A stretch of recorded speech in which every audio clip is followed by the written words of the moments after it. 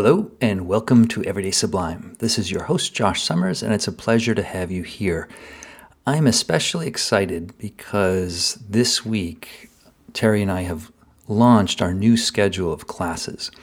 And just to cut to the chase, all our classes now, our 4 weekly classes, are now offered at 7 a.m. Eastern Standard Time or midday or early afternoon in Europe. And we're excited because we're hoping that, and we're seeing this, that this new time schedule is more inclusive for members of our Riverbird Sangha, a practice community of yin yoga practitioners, dharma practitioners, qigong practitioners, and really people who value and are interested in the synergy of these practices. So what you're going to hear today is the first talk of my Monday morning dharma session now, where I give as you'll hear, a 20-minute, 15-minute talk, followed by a meditation, and then we have a discussion and reflection time. So if you are interested in the content of these talks, if you're interested in participating with us live or via the recording, do check out a free 2-week trial in our Sangha. There's a link for you in the show notes, and when you subscribe to the newsletter, you'll get that offer for the free 2-week trial.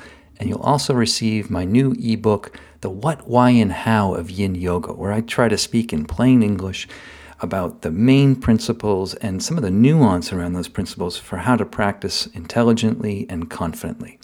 So I'm going to keep this brief. If you'd like to join us, please do so. And without further ado, I now want to share with you some reflections around the importance and value of morning practice.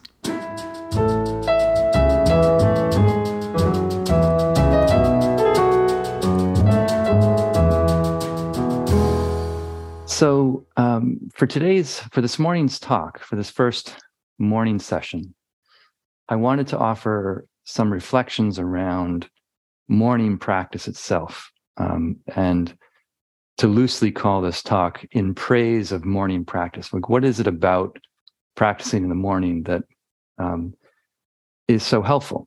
And why is it that so many long-term practitioners that I've met all really prioritize making sure that they get their practice in more or less as the first thing they do? And to set this reflection up, I just was thinking about how when I start the day, when Terry and I start our day here, there's often a weather check. We either, if it's light enough, we'll look outside and try to get a sense of what the weather is, or step outside and get a sense of the temperature and whether it's raining or windy, snowy or sunny. And if we can't, in addition to looking at the immediate weather, we're often also checking, a weather app to see what is the weather that's anticipated to come. And if you've ever gone on a hike or gone on a journey where you're going to confront the natural elements of the weather, it's helpful to do this so that you know what to bring with you. You know what to pack.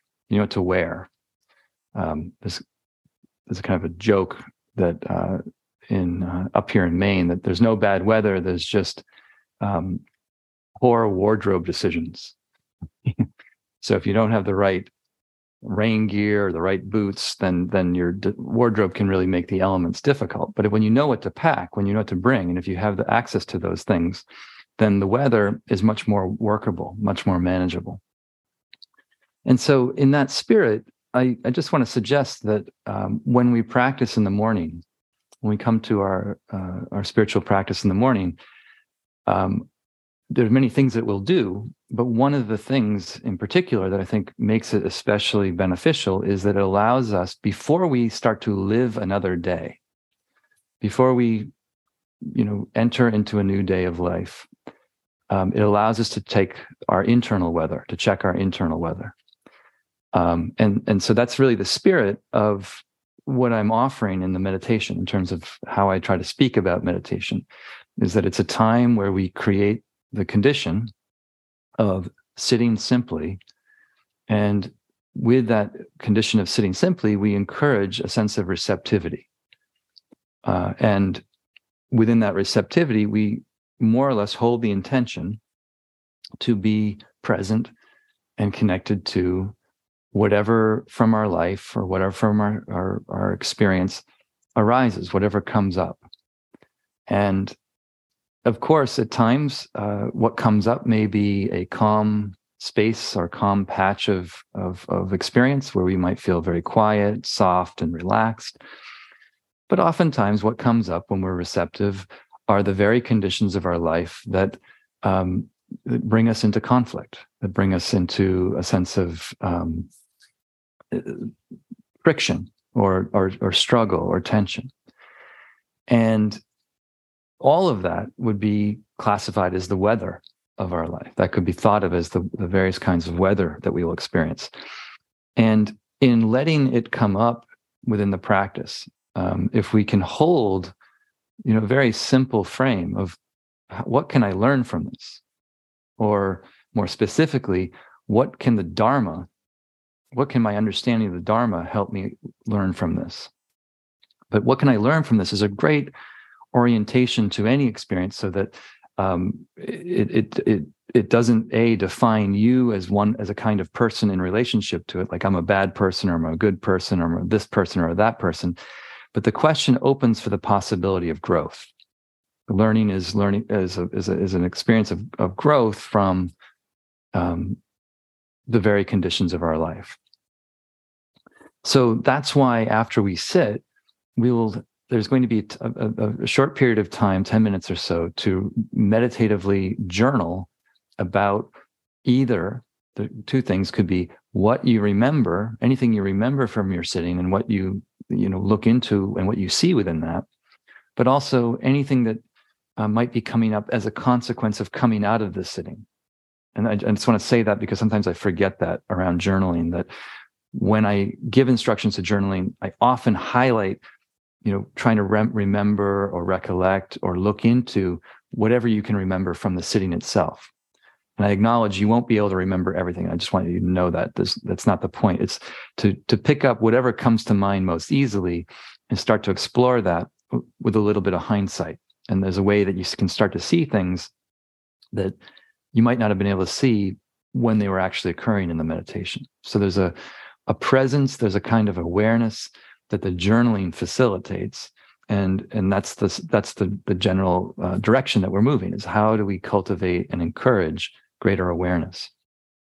But also, when we journal, sometimes it's not what captures our attention is not what was going on in the meditation, but it's more the direction our mind is moving when we come out of the meditation. So just to put simply, maybe you processed or you looked into something on one level, maybe it was a relationship or a situation at work or a situation with yourself, but you focused on that in the meditation, or it seemed to be the focus. But then you came out of it, and then your mind moved tacked into a different direction. And there was something that was really compelling that was coming up. That's something you could journal about too. So the journal is open-ended, but it's a way to just get closer to what is alive for you in terms of your own internal weather experience. And then the last thing I want to say about this is that in connecting to your internal weather, the inner landscape of your unique conditions, then in doing that in the morning, and this is the praise of morning practice part, but in doing that exercise in the morning, we have the chance of bringing the Dharma with us into the day.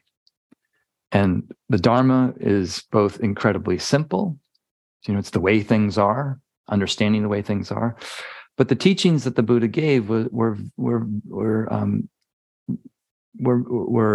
using the word variegated, but there was a spectrum of teachings the Buddha gave, offering all sorts of skillful, useful tools for how different individuals can better understand the nature of their experience and the nature of the Dharma within their experience. So there's many different kinds of contemplations, many different aspects of the Dharma that we could consider bringing into our life for that day or for this week. And over time, I'm going to really encourage you, the more you become familiar with the Dharma, to be creative about what themes you want to bring with you into your day. Like what do you want to pack with you as you go into your daily experience?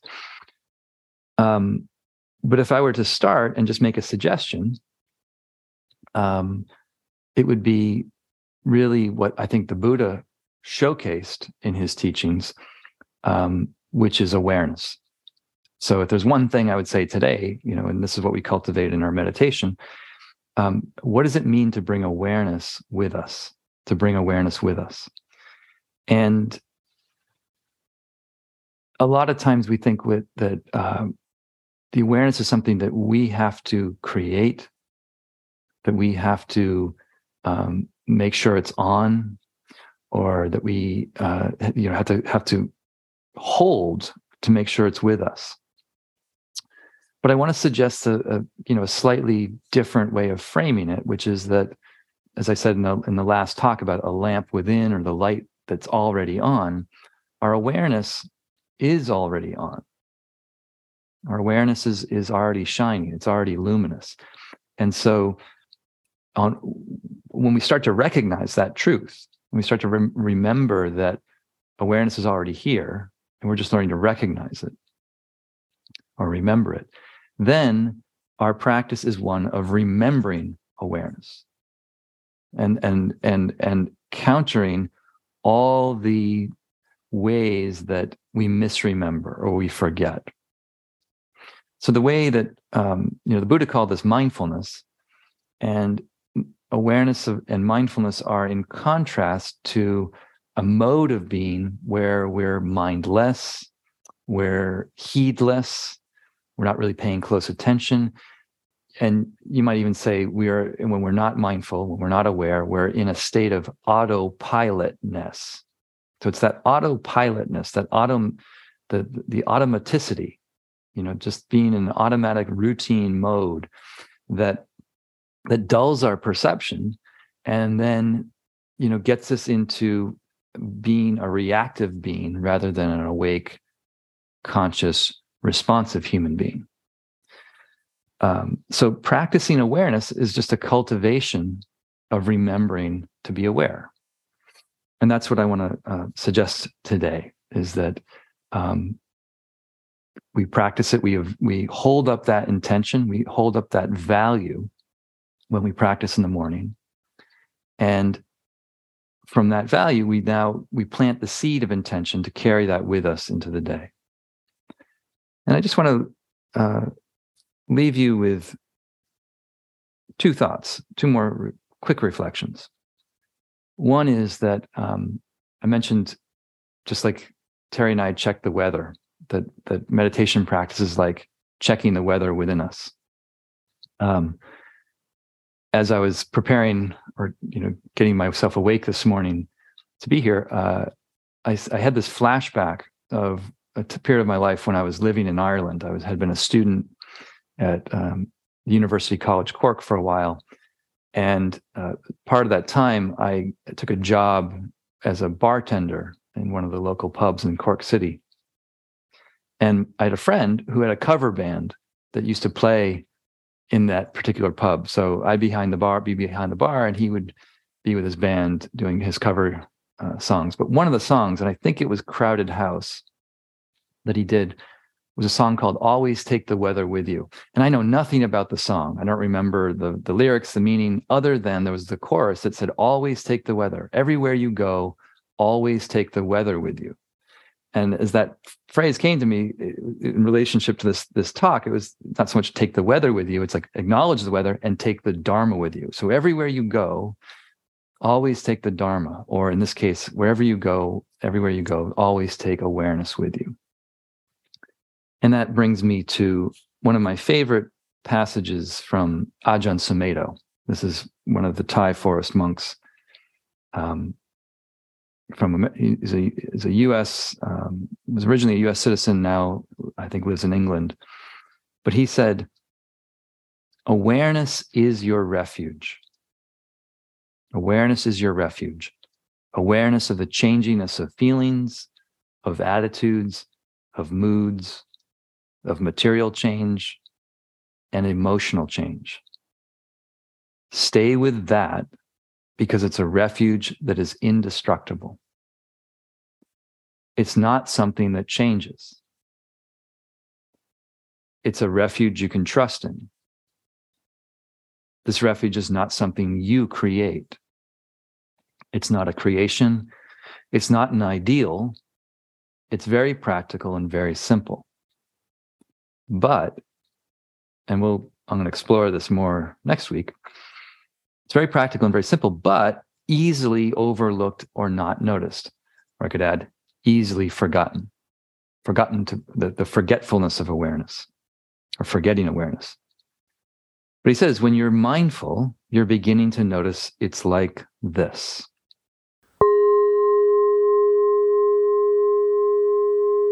Okay, I hope you enjoyed today's talk. I hope it stimulates some inspiration for you, and that it maybe helps energize your own morning practice, or practice at whatever time of day you do. May it really support you in your apprehension of the everyday sublime. Of course, if you'd like to practice with us, please do avail yourself of our free 2-week trial, which will include, again, a copy of the What, Why, and How of Yin Yoga, as well as some other goodies in our welcome package to all new members, which includes a copy of the Buddha's Playbook and a whole archive of tutorials and workshops in our library just waiting for you. So if you'd like any of that, do join us, and we look forward to practicing along with you. Until next episode, please take care, stay safe, keep practicing, and I look forward to seeing you soon. All my best.